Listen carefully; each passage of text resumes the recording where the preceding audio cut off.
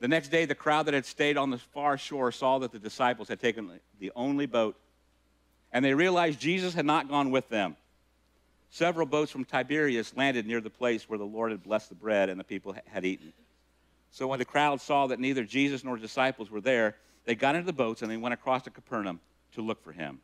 They found him on the other side of the lake and asked him, "Rabbi, when did you get here?" And I think it's an interesting question. And Jesus is going to kind of avoid this question, when did you get here? And he's going to avoid the question of when and how did you get here, because if Jesus would tell, "Oh, I just took a stroll across the lake to get to this other side," they would have really wanted to make him king then. And Jesus is going to avoid this altogether, but he does ask a different question. He answers a different question of why they came. Verse 26, Jesus replied, "I tell you the truth. You want to be with me because I fed you, not because you understood the miraculous signs." And I think it's fascinating that Jesus, what he does here is he cuts right down to their motives. He cuts right to why they are actually there. And I think he does the same thing for you and I today. When we ask for things, when we see things, when we're wanting Jesus to come alongside us, it cuts to our motives. Why do we really want this? Why are we really asking these things? What are we really are looking for? It wasn't the wisdom that they wanted. It was just this fulfilling of their needs and their wishes and what their desires were. He says, "You were looking for me because you got a free lunch, and it was easy." Jesus says, that's not the reason to follow me. So he goes on talking to them. He says, but this is so good. Verse 27, "But don't be so concerned about perishable things like food." And it's very easy to say that, isn't it? But in this day and age, food was very, very hard to come by. It did mean survival for them. So they see an easy way out. You can understand why they're kind of following Jesus at this point. But he's trying to start doing something that kind of switches their mindset. Don't be so concerned about perishable things like food. It's hard to come by. Spend your energy seeking the eternal life that the Son of Man can give you. For God the Father has given me the seal of his approval. And there's so much there we can unpack, but we don't have time today. But they were so hung up on the provision that they were missing the actual provider of this whole thing. And Jesus was kind of trying to change their mindset. He knows that he's ushering in this upside-down kingdom that they're not going to understand, and he's got to come alongside and use everything he can to get them to understand why he is there, what he is actually doing. And they went to all kinds of trouble to find Jesus, but they're searching after these material things, and Jesus wants to switch their mindset to thinking about eternal things, not just the temporal, not just the things of this world, not just the things that they are searching for to benefit them. He wants them to spend their energy seeking these eternal things. He said, I want you to be hungry for something that will last, not just this little snack that I gave you. God wants to be our sustenance, not just a snack, just something that we do on the side here. And we unpacked it a little bit, Jordan unpacked it a little bit last week about talking about God being this vending machine. Isn't that the way we look at him sometimes? Is if I put enough in, I'm going to get something back out. Or we think of God as a genie in a bottle where, if I pray enough, I just, pray 3 times, rub the genie lamp 3 times, God's going to give me what I wish. But it's so much deeper than that, and that's what these people are looking for. And then here's how they replied to this whole thing. Verse 28. They replied, "We want to perform God's works too. What should we do?" And this is an odd way for them to say something, but basically what they're saying is, what work can we do to please God? What is it we can do to please God? What do we have to do to please God? And see, they just can't break out of that religion that we talked about a couple weeks ago. They can't break out of this whole thing of how they were brought up with these 613 laws, that there's always someone looking over your shoulder, that you've got to perform for God to be pleased with you. You got to do something in order for us to earn the right for God. What is it, Jesus, that we need to do? Because there's got to be something. And Jesus answers them in verse 29.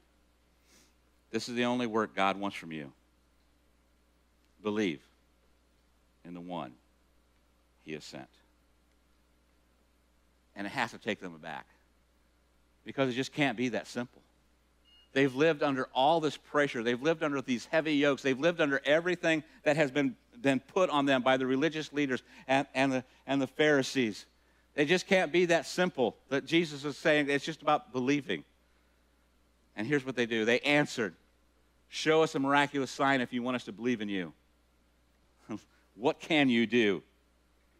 After all, our ancestors ate manna while they journeyed through the wilderness.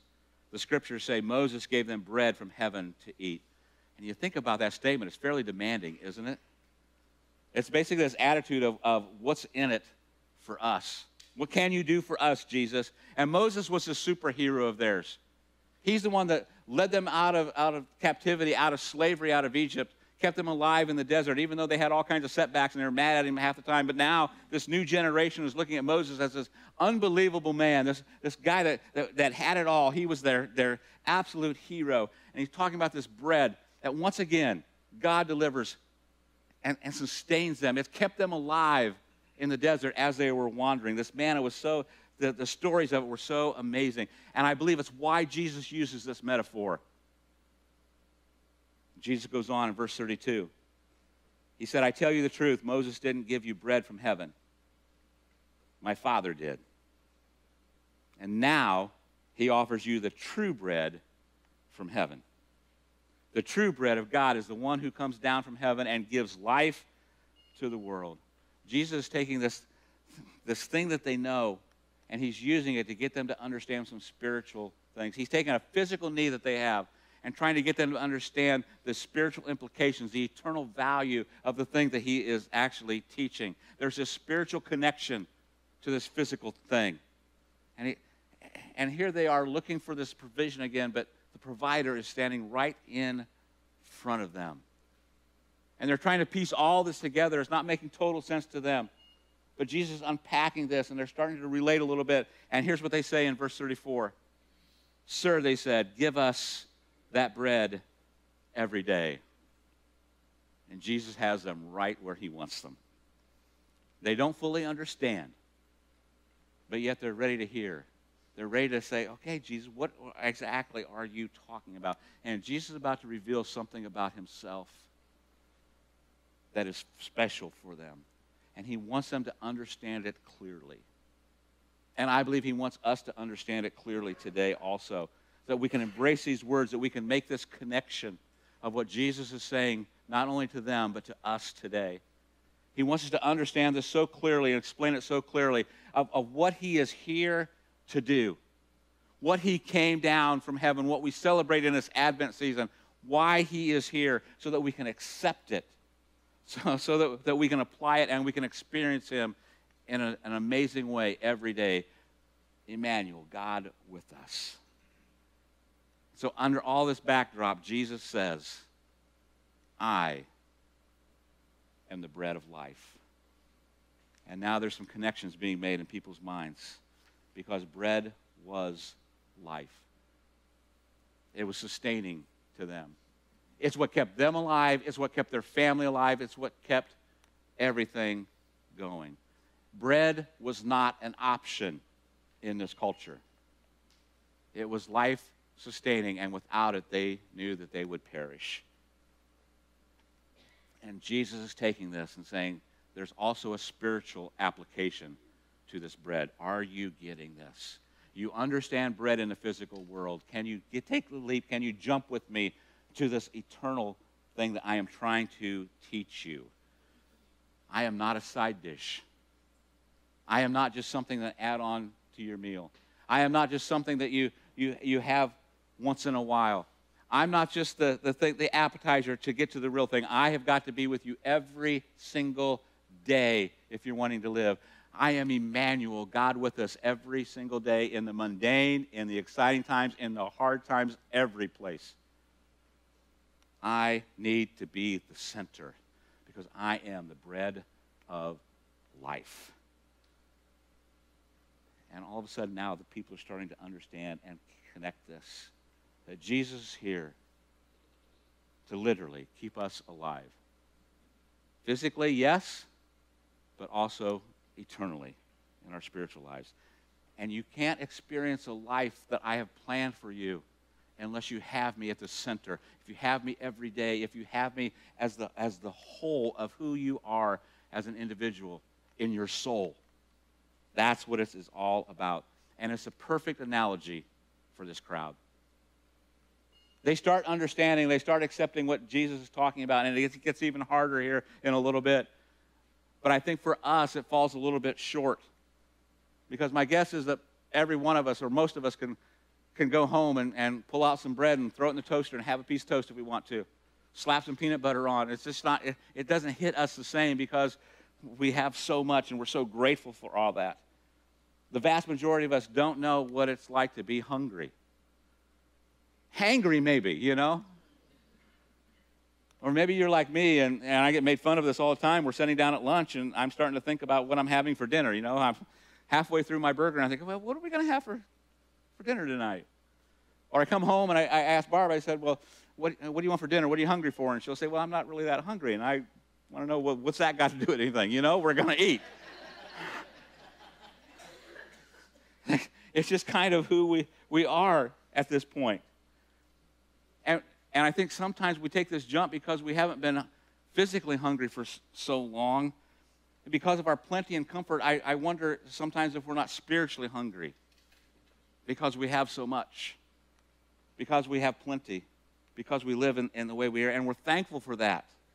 We have everything we need, but sometimes we can miss our spiritual hunger because we have all the comfort and all the ease and everything that's in front of us.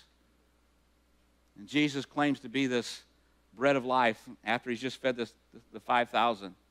And he says, I will feed you physically. I will supply your needs. But I don't want you to miss what it really means. I don't want you to miss that there's a spiritual need that you have also. I don't want you to miss that I've come for this every day, that I'm just not this side thing of yours in your life. I want to be every part of who you are. I want to provide for you, and I will, but I want that interconnection, that spiritual connection with you. I want to give you something eternal. So my question today for all of us is, are we spiritually hungry this Advent season? Are we anticipating God doing something amazing in our everyday lives as we celebrate Christmas? Emmanuel, God with us. How's your soul? That's what the season is all about. And I don't know what season that you are in this Advent season. Maybe you're in a season of plenty and you're on easy street and everything is going absolutely smoothly. God has just been amazing, and you're blessed, and you get to a point that sometimes in that plenty and sometimes in that easiness that you get to a point that, do I really even need this God? Maybe you're in a season of anger, and you're just angry at God because of the things that he's allowing to happen in your life, the things that you're going through, the tough stuff, the health, that you name it. You know, there's just things coming at you, relationship issues. And you're just mad at God. Why are you allowing me to go through this? And it makes you question him, whether he's really here amongst us. Maybe you're in a season of hurt, and there's just maybe someone that's hurt you, or maybe even a church has hurt you, or religion has hurt you, and maybe you're even sitting here and you're thinking, this is the last chance, man. I'm giving the church one more chance, and we're so glad that you are here. But you're hurt, and you're wondering, you know, is this thing even worth it? And you're keeping God at an arm's distance. And it's understandable, and we get that, and we're so glad that you are here. And this Christmas season, we just want to challenge you to embrace this Advent season and just take a step back and take a deep breath and look for and sense the presence of God. Reevaluate your relationship with this Jesus, Emmanuel, God with us. And it's our hope and our prayer that you are hungry for something more. It's our hope and our prayer that you are hungry to take your spiritual life to another level, that you sense God and you experience God in unique ways, that it's undeniable that he is everything to everything you are, not just a part of your life, that he is your life, that your life is built on everything of Jesus. And if there's something missing, that you find that hole that we talked about in your soul last couple weeks ago, that can only be filled by God, that can only be filled by this Jesus. You may seem like you have everything, but there's still something missing. There's not this peace and this comfort that you want to experience, that we sing about every week here. That's what this season is all about. And Jesus says, I am the bread of life. Whoever comes to me will never be hungry again. Whoever believes in me will never be thirsty. Doesn't that sound amazing? I'm going to ask the worship team to come back up, and we're going to take communion as a family together here in just a second. And here's the thing, man. I want, in all the hustle and bustle of the season, I don't want you to miss the reason. And I know that sounds hokey, and it's been on signs, and it's just, the reason for the season. It's so easy for us to miss. And we want to reevaluate that, and we want to get back to where we really want to be. That this has been and was the start of God's master plan, this Jesus coming as a baby. The thing we're spending so much time on. And it's his way of reconciling the world to him. It's his way of reconciling you to him. He's ushering in a brand new kingdom. He was doing something brand new. Things were never going to be the same again. He was going to radically transform this world. And it all starts with a baby in a manger. And it ends on a cross. And he came for you.